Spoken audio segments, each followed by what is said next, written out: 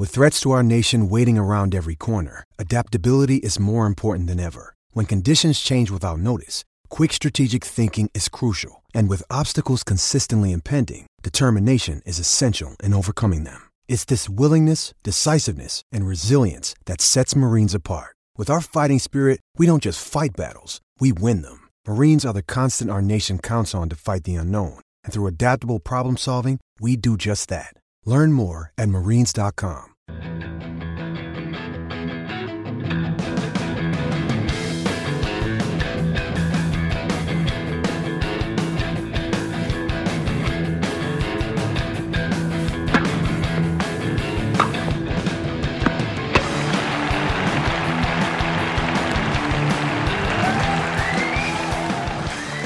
You're listening to the Tennis.com podcast. And here's your host, Ed McGrogan. Hey everyone, Tennis.com podcast, second week of the season. I'm Ed McGrogan here with Steve Tigner, Pete Bodo, our two tennis gurus. Steve will be down in Melbourne actually in just a couple days. Have a lot for the Australian Open, of course. Pete will be here stateside, staying up late and doing, everybody will be up late in some capacity, but that's how it's going to be. And for this week here, we're going to look back at the past weekend of tournaments, the first 5 events of the year, look a little ahead to this week that preludes the big slam first of the season. And the big takeaway from this weekend, I felt, was the 3 men's champions are Milos Raonic, Jo-Wilfried Tsonga, Andy Murray. They may be actually the 3 men most likely, the 3 slamless men who maybe are the best players not to have won one. Actually, no, wait a second, Eddie. What about Soderling? What about Berdick? What about Ferrer? Raonic, he's a kid. He's 21 years old. They're old. That's in the past. Who knows? Right, they're over. Yeah, it's but all of these 3 guys, we can start talking about whoever you want. Maybe who had the best weekend of these 3 in your guys' opinion? I think Murray had the best week because he got off on a right foot with his coach Ivan Lendl. I think Lendl is that's been a very very big addition, I think, to Murray's thing. Here's a guy who went from having like really low key, who is this guy in quotes kind of coaches, to getting one of the most successful Grand Slam champions, and a guy who actually remade himself in a way not too dissimilar from the way Murray needs to remake himself. Do you think Lendl really gives Murray a lot more credibility in that respect, because we're not talking about like his friend Miles McClagan or his mother Judy Murray in this corner? Well, yeah, that's what happens. I think, now suddenly it's kind of like a shot fired across the bow of all the other players saying, okay, I've got a different guy. I'm going to be he's saying I'm going to be a different player. I'm going to make some changes, and you could look for a new wave out of me, kind of. And that, that puts fear into other guys, minds, and they're wondering about him now, regardless of everything else. But I do think also that Lendl will bring a lot to the table in this partnership.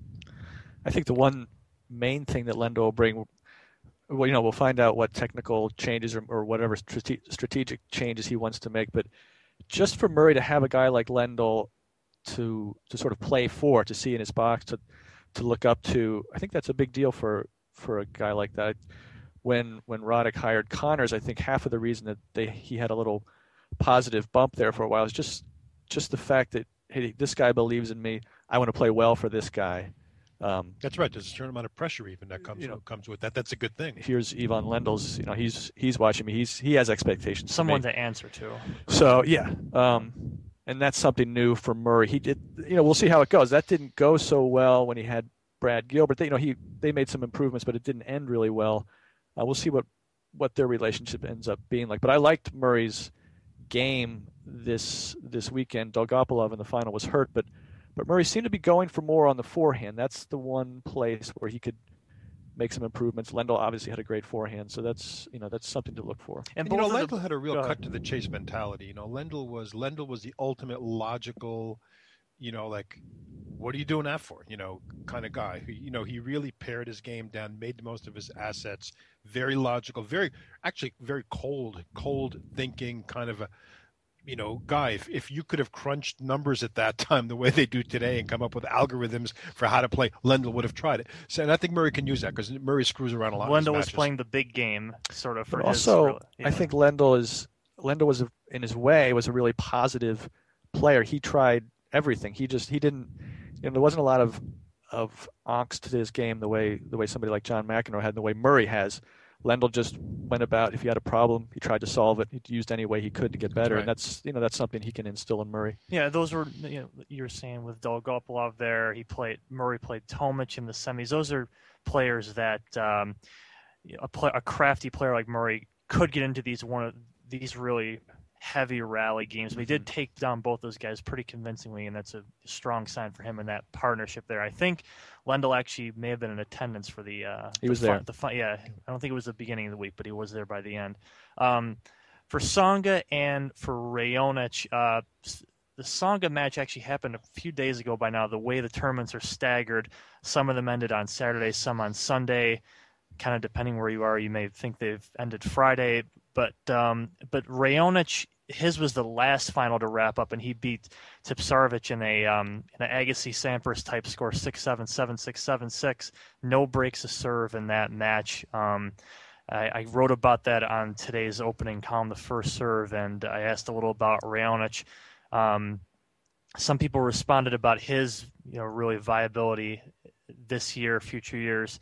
Eric T. about Raonic says, among those three players, Tsonga, Raonic, Murray, he says where Raonic ranks first is in the mental game. He seldom gets smoked in his losses. I wouldn't bet on him winning a slam before Murray or Tsonga, but I would bet that he'll win more of them during his career due to his superior mental attitude. And obviously in a match like that where there's no breaks, the mental game is pretty much as important as as a physical game. So this is a really nice start for Raonic, of course, who had this kind of start last year and then just really kind of derailed by injury at the end. I think one thing watching that match is he beat a guy who's in the top 10, Raonic, but even though he went 0 for 9 on break points, he still managed to win that match. That's pretty good for a young player. I think he benefits the way Sampras and Isner benefit from just having that serve to go back to. I think that makes him a good competitor, not just beyond the fact that the serve will win him points. It also allows him to relax a little bit. He knows he can get to tiebreakers and win those types of matches. Maybe he was even outplayed a little bit by Tipsarevic, but he won in the end. And all three of those guys have the second serve to back up their first serve too. He's just going to have to basically wait for his moments. He'll get 2 or 3 moments in every set when basically he can make the set turn around. As long as he takes care of his serve, he'll get 2 or 3 chances on the other guy's serve in almost every match to do something. And once he gets in that mindset and starts thinking that way, he's going to be really, really dangerous. One thing watching that match that I was thinking about, I never want to see Isner and Raonic play at Wimbledon. That match would never end. Yeah, he only plays Mahut at Wimbledon. Just start it in the 5th set. Just start it 6-0 in the 5th. Yeah, it's plenty of aces from Raonic this whole. He actually did not lose a service game the entire week. He had over 30 in the final aces. 35 aces. 35 aces, and I just checked his ranking now. He's number 25. So I believe the cutoff for the seedings for the Aussie Open, they came out today. I think that would have factored into it. So he should be.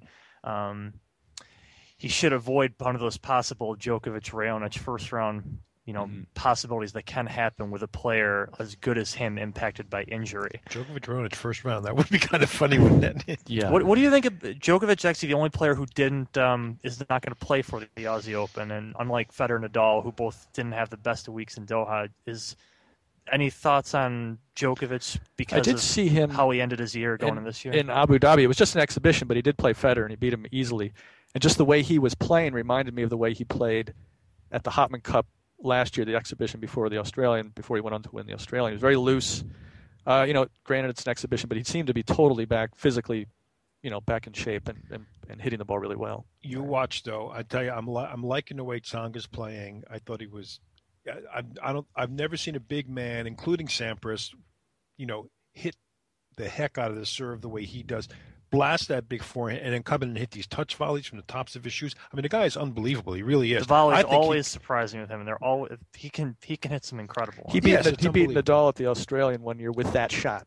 Mm-hmm. Yeah, it's. I mean, I watch out for him. Coming back, you go back to 2008 final when he beats Djokovic. It was a very, very tight final.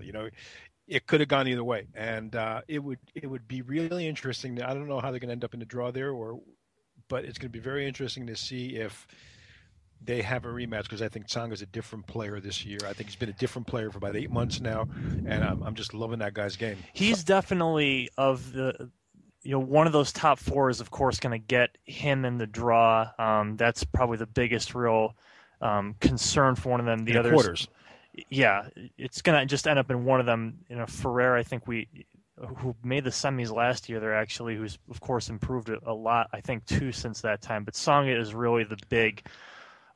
Where does he land? Because Tsonga really has beat all of these guys at one point or another in their career. So it's that's a big thing of the draw for me. What's interesting to me about him is this is probably the first extended period where he hasn't been injured. That just seems like something where finally we get to see him build on some success. Yeah, what he could have been and should have been in some ways. Right. Yeah. We forget him because he disappears, and then we think, oh yeah, he's been around 18, number 12, number 16, and yeah, he's good, but he doesn't. No, I think he's changed some. And you know what? The one thing I really like about him too, vis-a-vis Djokovic specifically, is he's got the abilities and the tools not to get into these slugging matches with Djokovic, unlike Nadal. Nadal's either going to, win the rallies or he's not. Right. And last year we saw what happened. But with Tsonga, I think he could take it to another level and actually take away the rally game a little bit from Djokovic and from anybody else, actually. But against Djokovic particularly, I think it could be useful. The women, the takeaway from last weekend for the women is not the winners of the tournaments. Those were Zhang Ji, Kaia Kanepi. It was the players who didn't win, didn't even advance to the final. It was Serena and Clijsters. Both were in Brisbane. Both either withdrew or pulled out of the tournament for injury reasons. I think that's what you see as the big news of that weekend. This week, strange enough, a week before Grand Slam, you get this incredible draw in Sydney with top 10 of the top 11 players. I really think the only way this happens is because it's the beginning of the year and players don't have all this mileage under their belt. It's not like you would see that kind of a draw the week before the U.S. Open or example. But this is a strong affiliate as you're going to see all year, really, for the women. And it's a 32-player draw, really top matches right off the bat. And you actually looked at that, Steve, today in a little preview. Yeah, the big, I guess the big story is people are looking for is Petra Kvitova, to play Wozniacki in the final or to win the tournament and overtake her for number one, which would be a weird situation for the Australian Open if Kvitova could be the number one player in the world and the second seed at the Australian Open. The seeds at the Australian Open have already been made, and Wozniacki's number one. Cause to celebrate too, I think, frankly. Very weird. Get Wozniacki out of there. Right. But that, so it already has a significance more than your average tune-up tournament just from that fact. It's interesting how different the men and women are, isn't it? The men are all laying low and it's like a very minor, as you were saying, Steve. It's not even close to the level of stature or the women's draw in there. Yeah. The men this week, it's not too much. Del Potro is he's playing this week, but like I said, the attention is certainly on the women here. The only one who's not playing is Sharapova, who has had some. There's a shoulder issues from the dating back to the WTA championships in it was ankle. She turned her ankle in Tokyo, and that still apparently wasn't right. But she's apparently been in Sydney or Melbourne practicing, and seems to be good to go for the tournament. She might just be doing like a Serena, that she's going to come out, which I'm not sure is very advisable for her. Yeah, we're really gonna see what we get out of Serena Venus if she decides to play Kim Clijsters because of all the injuries here. So. Certainly, kind of as always, a lot of uncertainty with the women here. But well, it's good for us. I guess in the U.S. we care, but I mean, unfortunately, it's kind of a shame because I like Venus Williams. But I mean, where's her game been? I mean, it's kind of funny. We're mentioning her name in there with the contenders. You could just as soon say Agnieszka Radwanska, in some of these Marion Bartoli and stuff, because Venus's game, she's got a lot of rebuilding to do and a lot of ground to win back to really be one of the top women. It's a pity, like I say, and especially because of her condition and stuff. But that's the reality, I think. Yeah, absolutely. So we'll look at Sydney a little more this week on the next podcast as that develops. Like we said, that draw is really going to put a lot of the matches you're going to see late in the Australian Open, if the seedings hold, of course. But And of course, Steve's picking Svetlana Kuznetsova to win. Steve Both Sydney and the Australian Open. Steve, back to back. What do you say? You're going to do it? I don't know if I'm going to say that. I might have already said that to somebody. I hope not. The Sydney-Melbourne double. Remember that, folks. You always have something to hold over his head. Yeah. I've got a lot. So, yes, we'll hear all those picks and such this week with both of these two gentlemen. Like we said, Steve will be down in Melbourne. Plenty from him, of course, through the night. Podcast with Steve from Melbourne during the tournament? Every day. So you'll, podcast each night on his time to wrap it up, be up by the morning. And he'll do 2-3 posts, do a little podcasting, do some tweeting, right? A lot of tweeting. Write some. It's no matter how many characters, he'll crank it out. We're looking forward to it. So tune in to the next podcast. Pete Bodo, Steve Tigner, Ed McGrogan. Thanks for listening. You've been enjoying Tennis.com's weekly podcast. Thanks for listening. For all the latest news and events, head over to Tennis.com.